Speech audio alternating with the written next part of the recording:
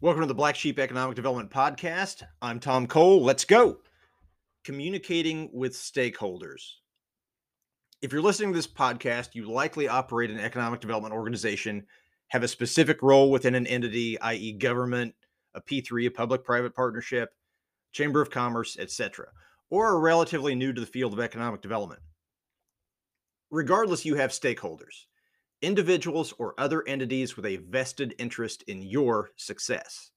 These are often your most rabid fans, your staunchest critics, or groups who pay your bills and keep the wheels of your role in motion. Abe Lincoln told us that you can please some of the people some of the time, but never all of the people all of the time. Such is life as an economic developer, or, frankly, any other profession for that matter. The key to maintaining positive stakeholder relations is communication, but the right kind of communication is of critical importance. They don't all want the same thing, and you need to recognize that fundamental truth. Depending on your role and the manner in which ED is formulated in your community, your stakeholders may include government leadership, that would be your city manager, your city council, your whatever, etc. It'd include your member investors with EDCs or EDOs that will typically include your banks, your engineering firms, your general contractors, your architecture firms, the folks who provide your utilities, your gas, electric, water, perhaps your fiber optics in your community, as well as just local businesses. Your school district will typically also be in this mix as well. And your final group of stakeholders will be your residents. Each are important and have a variety of reasons that they are interested in your performance. Government stakeholders. These folks desire to see a return on investment and tangible enhancement to the community that your services offer with the funds they provide you. They want to see, generally speaking, first and foremost, a boost to local employment, new capital investment, and of course, an increase or stabilization of tax dollars in the community. Local government has made an investment in what you do to receive a return. Your job, in their eyes, is to utilize whatever funds they've allotted for you to be impactfully returned by the fruits of your labor. If you operate an EDO, an EDC, a chamber of commerce, a Main Street organization, whatever, you likely have investor members, a membership. These folks likely give you a few hundred or a few $1,000s each year in membership fees or sponsorships for a variety of reasons. One, they want to be good community advocates and participants in the growth and betterment of your community. Two, they want to be recognized as a community-minded business close to the action of economic development. Three, their involvement in what you do may soften some perceptions that they may experience in other segments of the community. This is particularly plays true with utility companies. No resident, no business likes paying their utility bill. However, seeing that utility company out doing things that foster growth, that foster additional benefits and amenities and positive vibes in the community, that softens that blow a little bit. And fourth, some believe that their investment is a conduit to getting an inside track to attaining projects for their own entity and for their own benefit. We'll cover this in a few minutes. And your third group of stakeholders are your residents. These are the people that live and work in your community. They have homes, businesses, their children are in local schools, and they've witnessed the evolution or devolution of the community for many years. These folks lead with their hearts. We're talking about their neighborhoods, their infrastructure, their quality of life, and the direction all those things are heading. In short, we're talking about their lives. Over the years, I've had the pleasure of playing a number of roles in stakeholder bingo, if you will. I've been the economic development pro. I've been the city manager representing the government's interest. I've been an investor and a board member as a general contractor and a developer. I've sat on a great number of economic development EDC boards and EDO boards. I've been an executive committee member, and of course, I've been a resident. The key to maintaining their attention, their trust, their faith, and financial investment is communication. But they need to be communicated with in a manner that provides them what they are most interested in. Your government stakeholders, they're interested in metrics. Government wants to see money expended and the return on that investment. Over the course of the past 12 months, how many new jobs have been created? How many jobs have been retained? What's the new capital investment that's come in from the fruits of your labor? How many real clients have you worked with, and how many have actually done something? Now, they want the information that's pertinent to them. They don't want fluff. They don't want stuff that is just filler in your presentation to them. Don't report projects you didn't pursue. In other words, don't spend time talking about 50 projects that weren't a reasonable match from the get go. Like you had no correspondence with them. You heard this project existed. You don't need to mention that. If someone calls inquiring about 500-acre properties and you don't have any, that's no more of a boast, or that's no more of something to report than telling them how many spam emails you've received over a month's time. Communicate real projects and opportunities only. However, if there's a trend suggesting a prevailing property or building type, you should share that information as a means to determine a path to provide something that does fit the bill in the future.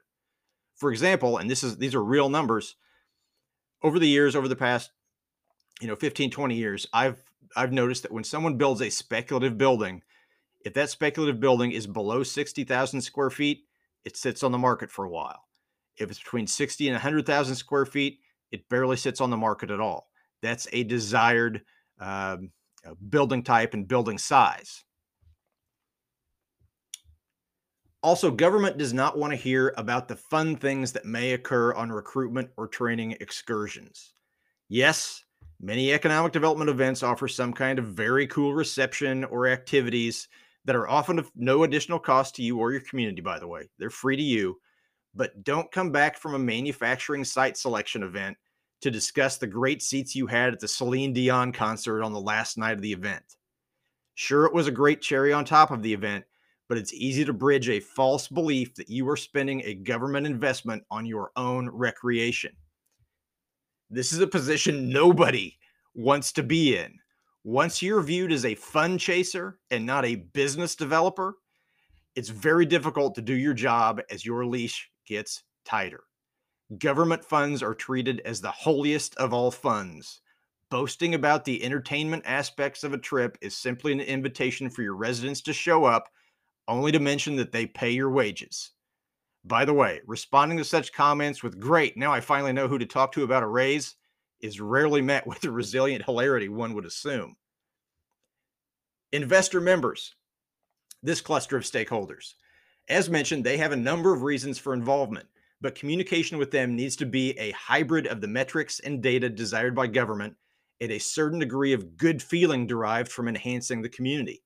You need to demonstrate actual performance and a return on their investment to maintain their investment. You want them to stay on your membership roster. You want them to continue to provide those investments to you so you can keep going and keep doing what you do. Yes, they're involved at least partially for the good of the community, but many are also looking for a return on their investment. In theory, the more development that occurs in your community, the greater the opportunity for them to participate in those projects. Now, I'm specifically talking about your banks, your contractors, your architects, your engineers, on and on.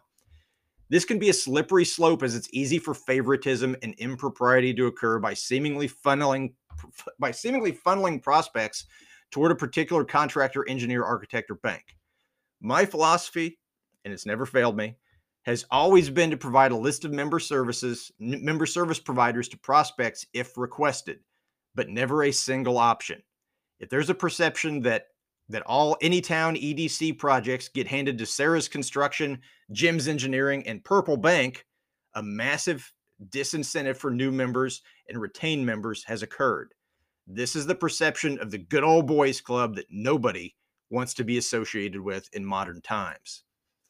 The value for investor members can be delineated by offering a list of member service providers when requested, by providing a monthly or quarterly opportunity to get together and meet with the entire organization, and the general notion of being involved to assist in fortifying the community. Again, this only pertains to those with membership organizations, and local government should never, ever directly suggest a short list or preferred set of vendors. Finally, your resident stakeholders. If you have a membership organization, you likely don't have many residents as members. Sometimes EDOs have a few, but not many. Communicating with residents can be done through your electronic media and through news stories about projects, developments, and happenings in the community that result from your efforts.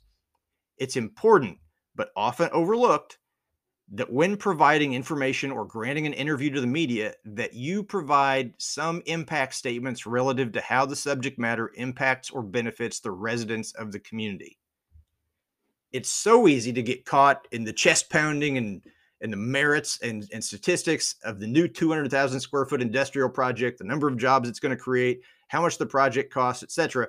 But if you can further boil that down to a few additional points that demonstrate how that project can positively impact Gary and Maud, who live at 123 Maple Street, you've successfully turned an ED project into a community project. Mention the new traffic control measures, the anticipated tax enhancement for schools or the senior center, and how the existence of this project will assist in attracting some other amenity the community desires. Make it real to everyone, not just the parties directly involved. Also, regarding communication, don't embarrass yourself or your organization by constantly begging, brown-nosing, or only telling people what you think they want to hear. A big part of our job is positivity, but communications with your stakeholders needs to be genuine, all of your stakeholders. For those of you old enough to have watched Leave It to Beaver, Eddie Haskell never really did anything wrong, but his constant sucking up provided a bit of a smarmy perception that inspired distrust. Be yourself, be genuine, share the good and the bad, but provide a realistic plan of hope to combat the negative. Sometimes it's hard to share the painful realities of projects or the state of your community, but you owe it to all stakeholders to provide that information. It's also important to stand up for yourself and what you believe, even if it feels like you're left standing on an island by yourself. This is something that took me several years to wrestle with. See, we're wired to be accepted, to be in the same lane as everyone else. But at the end of the day, if you're a director or a manager of any ilk, your job is to direct or manage, regardless of positive or negatives. Over the years, I've become quite comfortable, heck, perhaps too comfortable, being entirely by myself with a number of user positions. In fact, my comfort with solitude makes a lot of people uncomfortable. Maybe you're starting to rectify the name of this podcast by now. I think you certainly will as episodes progress. But you can't lead as a sheep that follows and flows with everyone else if you know a greater truth or aspiration exists. Be the freaking black sheep. Stand out. Raise awareness of your message. Raise awareness of possibilities and achievements. Nearly all great inventions and technologies were spawned by a black sheep who not only pondered the best course of action, but freaking took it. As I've said before, you are the face of your community.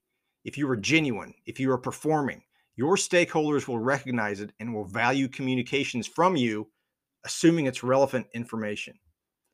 Anyway, I hope this episode on communication has been beneficial to you wherever you are.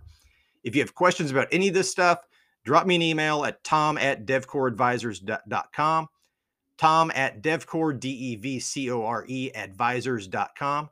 Or if you have ideas for future episodes or want to be a guest on an upcoming episode, drop me a line as well, and we'll see if we can't make it happen. As always, have a great day and keep smiling.